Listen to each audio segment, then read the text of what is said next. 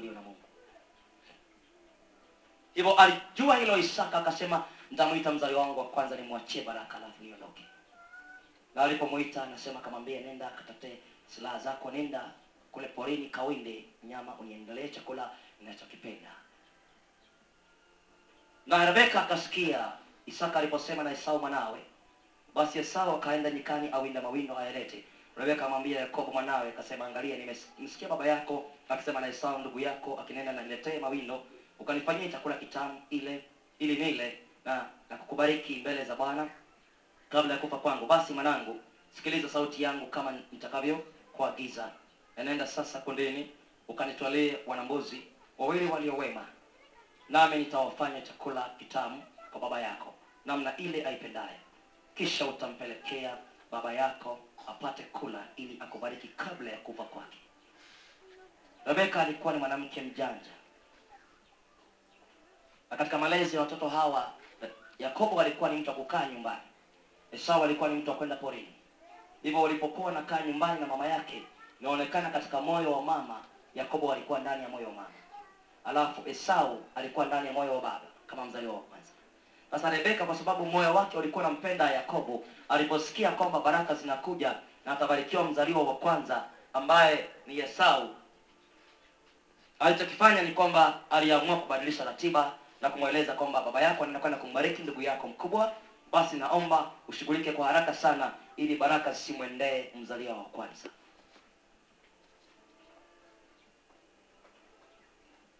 Kuna wazazi ambao walea watoto kwa mfumo huo.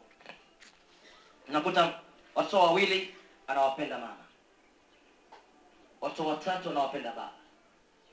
Haleluya. Na wanakuwa ndani ya moyo wa mama watoto fulani, na wengine wanakaa katika moyo wa baba. Sasa akitaka kufanya jambo, hata kama ndio walifaa wafanyiwe, inabidi ageuze amfanyie mwingine, kwa sababu ndani ya moyo wake ana mtoto fulani. Kweli si kweli? Kweli si kweli? Unakuta kama ni Victor yumo katika moyo wa baba, Veronica yuko katika moyo wa mama. Hivyo kama kuna jambo lilikuwa lihusu Victor, analigeuza anampelekea mwingine. Sasa ndicho kilikuwa kinafanyika hapa. Malezi yao pia yalikuwa na kasoro, japokuwa ilikuwa inatimiza unabii. Malezi yao yalikuwa na makosa. Mtoto mmoja alikuwa katika moyo wa baba, mwingine katika moyo wa mama. Umeshanipata? Nazungumza na wazazi hapo. Sasa akamwambia hapana, nenda nimesikia ndugu yako anataka kubarikiwa. Akamwambia Yakobo, akamwambia Rebeka, baada ya mama sasa kumwambia, mama alianza kumwambia kwamba nasema na Rebeka akasikia Isaka aliposema na Esau mwanawe.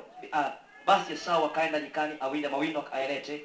Rebeka akamwambia Yakobo mwanawe akisema, angalia, nimemsikia baba yako akisema na Esau ndugu yako akinena, niletee mawindo ukanifanyie chakula kitamu ili nile na kukubariki mbele za Bwana kabla ya kufa kwangu.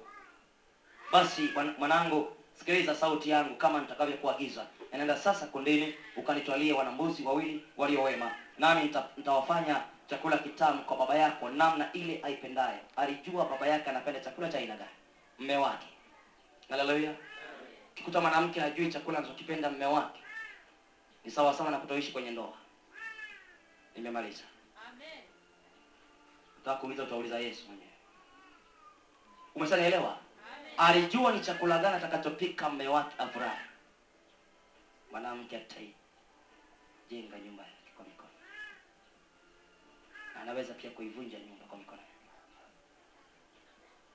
Alijua chakula cha aina fulani mume wake kila haina tatizo. Hivyo akamwambia Yakobo, nenda kwenye kundi, leta wanambuzi ndakaanga kuliko Esau anavyojua. Tatengeneza tu alafu nitampa, maana najua chakula anachokipenda.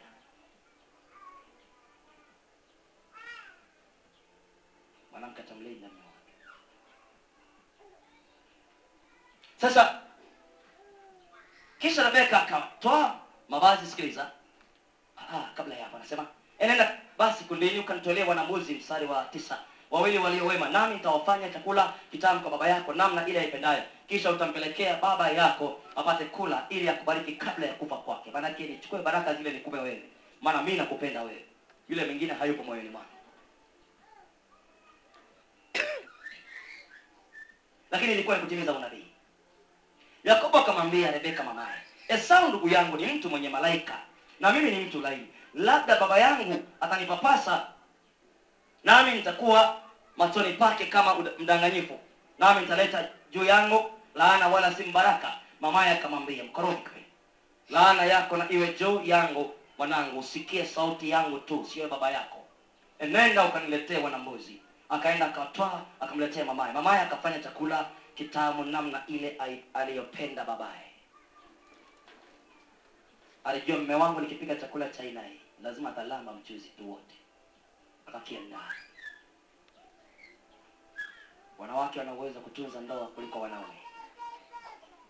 Leo ndio wanavunja ndoa kuliko wanaume. Wanakwenda kutafuta talaka haraka serikalini. Nimemaliza hapo. Amen. Yaani injili tunaenda hivyo leo. Hatutamaliza. Anasema akatoa akamletea mamaye. Mamaye akafanya chakula kila kitamu kama baba yapendavyo. Kisha Rebeka akatoa mavazi mazuri ya Esau. Mkorofi kweli, danganyifu huyu. Mwanawe mkubwa aliyokuwa naye nyumbani akamvika Yakobo mwanawe mdogo, na ngozi za wanambuzi akamvika mikononi. Sijui aliweka kwa gundi ya aina gani, hatuelezwi. Na katika ulaini wa shingo yake, huko shingoni akaweka. Naye akampa Yakobo mwanawe mikononi mwake hicho chakula kitamu na mkate aliofanya. Kwa nini alimvisha nguo za Esau? Harufu ya mtu aliye na malaika ni tofauti na harufu ya mtu asiye na malaika mwilini. Kisayansi. Mtafute mtu yote ambaye ana malaika sana mwilini, ukinusa mwili wake tofauti na mtu mwingine. Hivyo mavazi yake yalinuka Esau mwenyewe.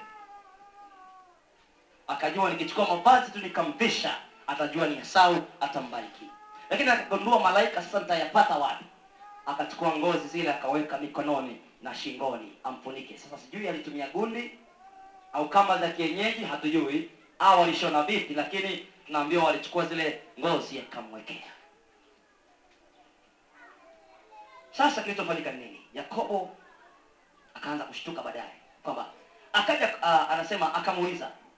Sasa kwanza akamuuliza mama yake kabla ya hapo kwamba mimi ni Yakobo, yeye ni Esau. Kama baba yangu akijua kwamba mimi mdanganya, utajiletea laana wala sio mbaraka. Mama yake kwa sababu alikuwa anatafuta baraka kwa mlinde, akamwambia, laana yako mwanangu iwe juu yangu. Kuna watu wanaweza kutafuta baraka hata kwa njia isiyo, lakini mradi wazipate. Wanaweza kutafuta mali kwa njia wanayofikiri mradi wazipate, hata kama ni mbaya. Akasema hivi, ukilaaniwa wewe, laana iwe juu yangu. Alijitoa mhanga kufanya udanganyifu, lakini kunatimiza unabii. Akasema sura 18, akaja kwa baba yake akasema, babangu, akasema, mimi hapa.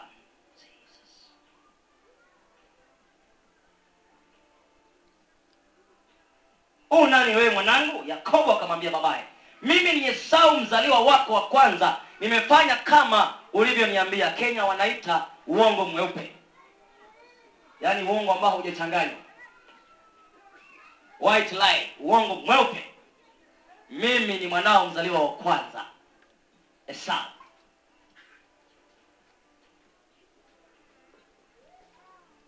White lie, uongo mweupe ule. Sio uongo mweusi, kuna uongo mweusi. Huo ni uongo mweupe, yaani hauna kupindisha. Mimi ni mzaliwa wa kwanza. Baba akamshtukia akasema, nimefanya kama ulivyoniambia. Ondoka tafadhali, ukae kitako. Ule mawilo yangu. Kwanza adabu hata hana. Baada umpelekea alipokaa, wewe unataka aje akae. Sikana mpelekea kitandani maana haoni. Na baadaye utaona Esau alizungumza tofauti na alivyozungumza Yakobo. Ina maana huyu kijana alikuwa na asili ya mama yake. Wote walikuwa wadanganyifu. Mama na mtoto wanafanana. Ndio maana unaweza kumwona mama fulani mdomo wake mrefu sana, mtoto wake ndivyo alivyo. Mwasani leo. Amen. Unaweza kumwona mama ni mzinzi, mtoto wake ni mzinzi. Unaweza kumwona baba ni mwizi, mtoto wake ni mwizi. Hivyo huyu naye alikuwa mdanganyifu. Ndivyo ilivyokuwa. Sikiliza hapa. Isaka akamuuliza mwanawe, Imekuwaje umepata upesi namna hii mwanangu? Maana mtu akienda kuinda lazima kuna muda. Tena tupa mshale wa kwanza, swala akakimbia. Inabidi akae angalau masaa 4 ampate mnyama alete. Sasa hata saa haijaisha hapa mzee. Mbona umelete mnyama mapema? Hesabu zinaanza kucheza katika kichwa cha Isaka, japo kwa haoni sasa. Hawezi kusema lolote, hawezi kuhukumu kwa haraka. Maana haoni. Alijua kwamba Esau akienda porini kutakuwa na muda atakaochukua. Jesus Christ of Nazareth. Nani anaelewa ninachokizungumza? Amen. Taratibu sana. Hakuna mbio. Nikimaliza nitakueleza damu ya Tanzania alafu tunaenda mbele za Bwana. Sasa akasema kwa sababu Bwana Mungu wako amenifanikisha. Anamwambia baba, kwa sababu Bwana Mungu wako huyo amenifanikisha mimi. Nimemlete mnyama haraka. Uongo mweupe. Paka Mungu anadanganywa. Nisikilize tena. Isaka akamwambia Yakobo, karibu tafadhali, ili nikupapase mwanangu, nione kwamba wewe ndiwe mwanangu Esau ama sivyo. Mtihani huo. Lakini mama alishamdanganya, ameweza mtihani. Akimpapasa bila shaka kuna ngozi za mnyama, atajua bado ni Esau. Yaani wote wameshirikiana kumdanganya baba. Na wapo akina mama ushirikiana na watoto kuwa kinyume na baba. Nisikilize tena. Wapo wanawake wanashirikiana na watoto wao kuwa kinyume na waume zao. Narudia tena. Hawa ni wanawake wapagani, hawana Yesu hata nusu. Haya. Narudia. Wanawake wote ambao hushikana na watoto wao kuwa kinyume na mume wao hawana Yesu hata nusu. Ni wapagani, watu wa mataifa. Kidonge chako umekipata. Amen. Ni wapagani wa kutupa.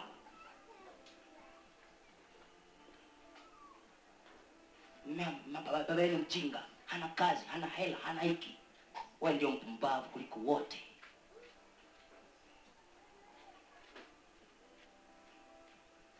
Wala hajaokoka, wewe ndio umeokoka na upagani wako. Hajui lolote, wewe ndio unajua. Mbona uliolewa naye? Si uhame. Ndoka kaende kuishi pengine.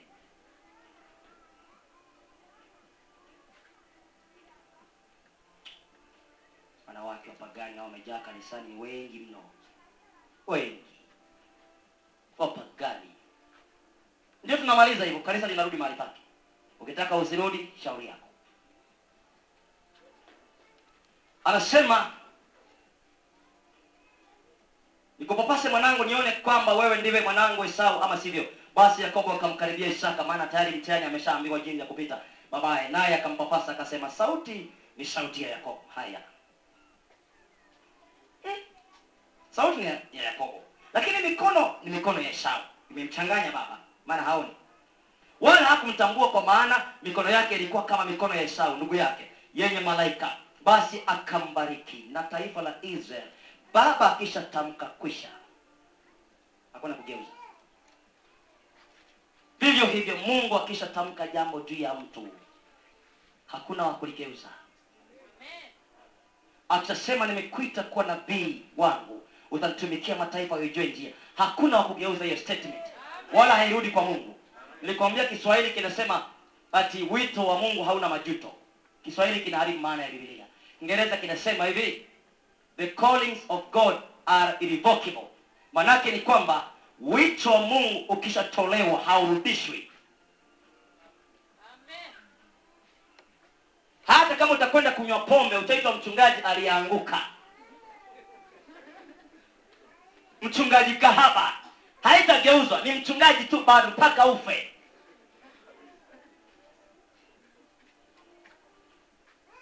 Mama mchungaji kahaba, utaitwa hivyo mpaka mwisho. haiwezi kubadilishwa.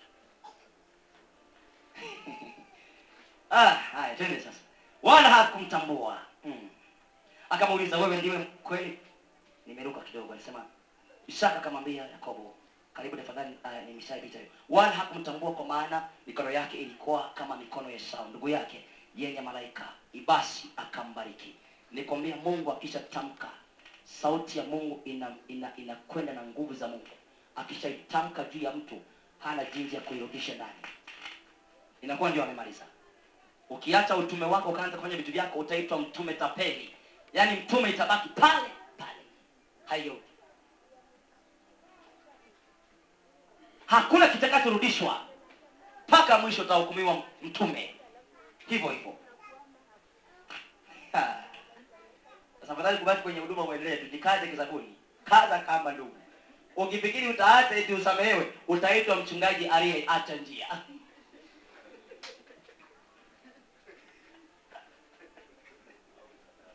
Mwimbaji muhuni. Yaani hakuna kitakachobadilishwa. Mpaka siku ya hukumu. Ndio hapa mwimbaji muhuni unakaribia mbele ya kiti hili, mwimbaji muhuni. Yaani hakuna kitu. Haleluya. Anasema hivi, akambariki. Akamuuliza, wewe ndiwe kweli mwanangu Esau? Maana kuna vitu vinacheza. Huwezi kumchezea Mungu. Kuna vitu vinasoma ndani ya moyo wa Mungu. Lakini nimekubariki, ila kuna mambo yananiambia inaonekana wewe siye. Ila kwa sababu ulikuwa unatimia unabii. Sikiliza, anasema, akasema mstari wa 25, karibia mstari wa 25, anasema, akasema ndini. Uongo mweupe sasa. Hapo ndini.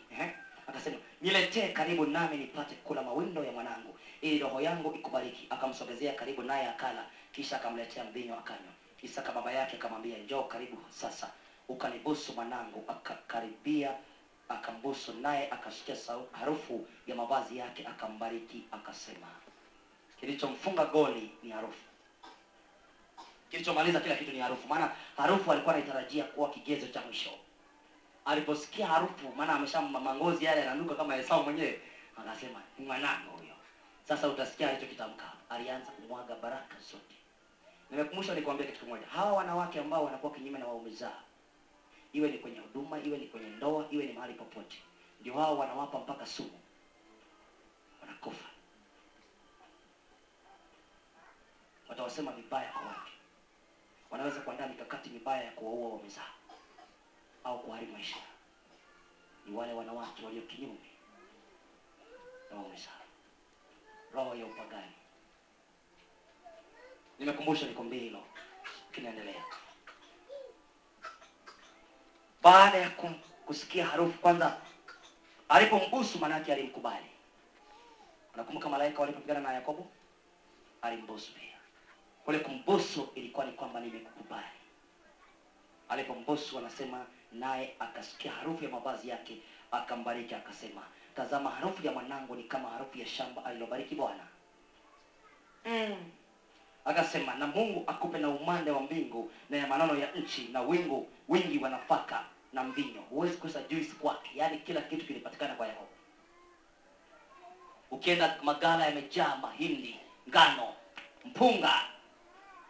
Kamwambia, nimekupa vitu hivi vyote. Mataifa na wakutumikie na makabila wakusujudie, pamoja na kabila la ndugu yako huyo Esau.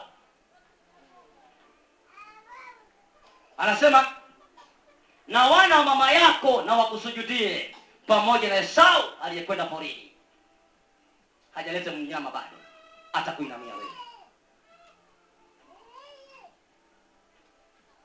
Atakaye kulaani alaaniwe. Maana atakaye nyosha kidole kinyume chako kimrudie. Atakaye tamka ufe yeye afe. Akamtamkia Yakobo.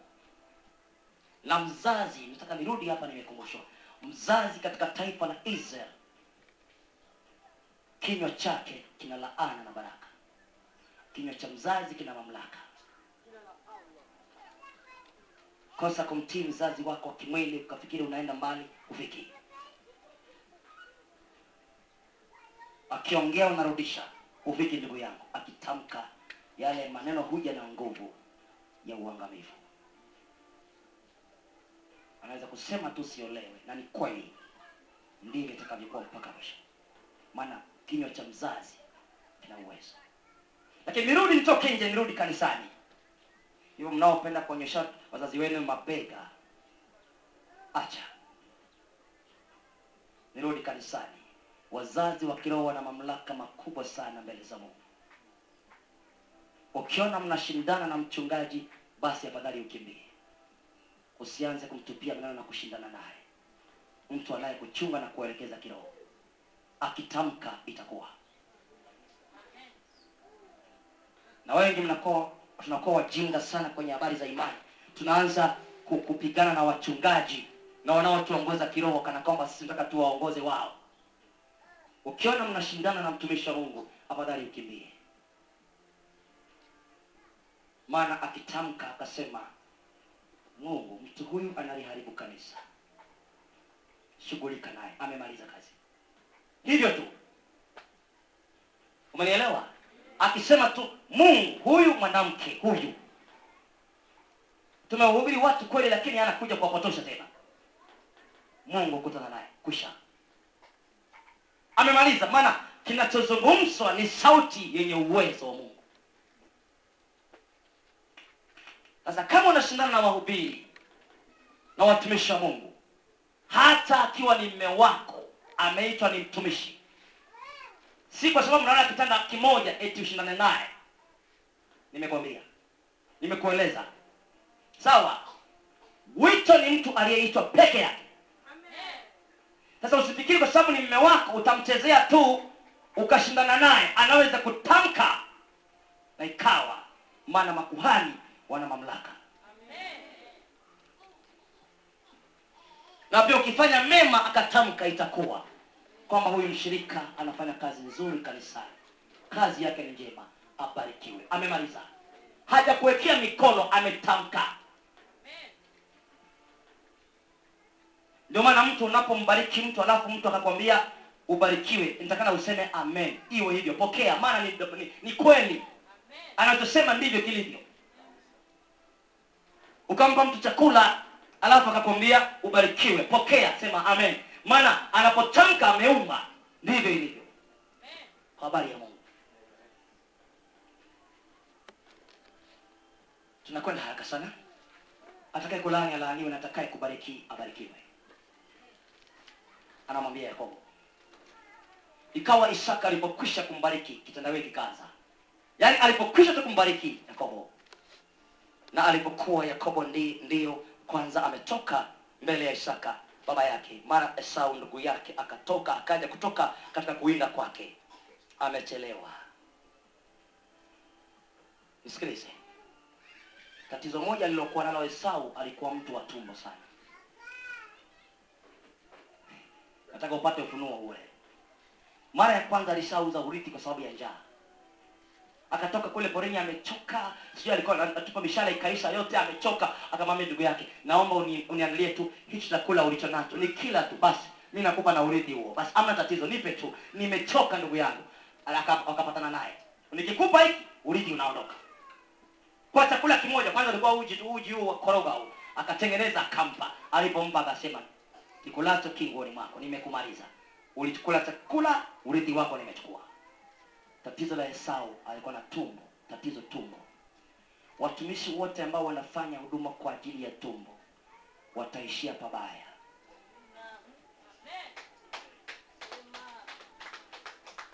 Unaweza ukawatapeli watu, ukauza mafuta, ukauza, lakini kwanza mbele ya jehanamu inakusubiri. Na hapa duniani, kabla ya kumaliza safari, atakupiga Mungu. Kabla hujamaliza safari ya duniani, utaishia pabaya. Watapeli watu, unafikiri unaenda vizuri, hufiki. Hata washirika wenye kufanya huduma kwa ajili ya tumbo zao hawana shughuli na Mungu. Pambana nao kwenye ibada, waambie maombi hawataki, tumbo zao. Na hata Mungu akitaka kulibariki kanisa nakuta hawapo kwenye njia. Maana kazi zao ni tumbo. Paulo mtume anasema, Wafilipi ngapi? Wafilipi 3:19 anasema Mungu wao ni tumbo zao. Wapo kinyume na msalaba wa Kristo. amua kuwadanganya watu ili upate hela katika injili hii, unaishia pabaya. Watakusifu duniani, utakuwa na jina zuri, lakini mwisho unakaribiwa ziwa liwakalo moto na kiberiti. Nasema huko ndiko kuna mauti ya pili. Watakutana na mitume waliokuwa nauza upako duniani, watakutana na jehanamu. Umenielewa? Watakutana wapi? Walikuwa wanaambia watu tembeni nusu uchi tu, haina tatizo, Mungu anaangalia moyo. Watakutana wote jehanamu. Eti mtapokea tu upako, haina tatizo. Upako wa nani? Jehanamu. Siku hiyo wataulizana, na hakuna kuulizana, maana funza wanawatafuna. Funza wasiokufa wale, majoka yasiyokuwa na uchungu na mwanadamu. Viberiti vitakuwa vinalipuka na moto.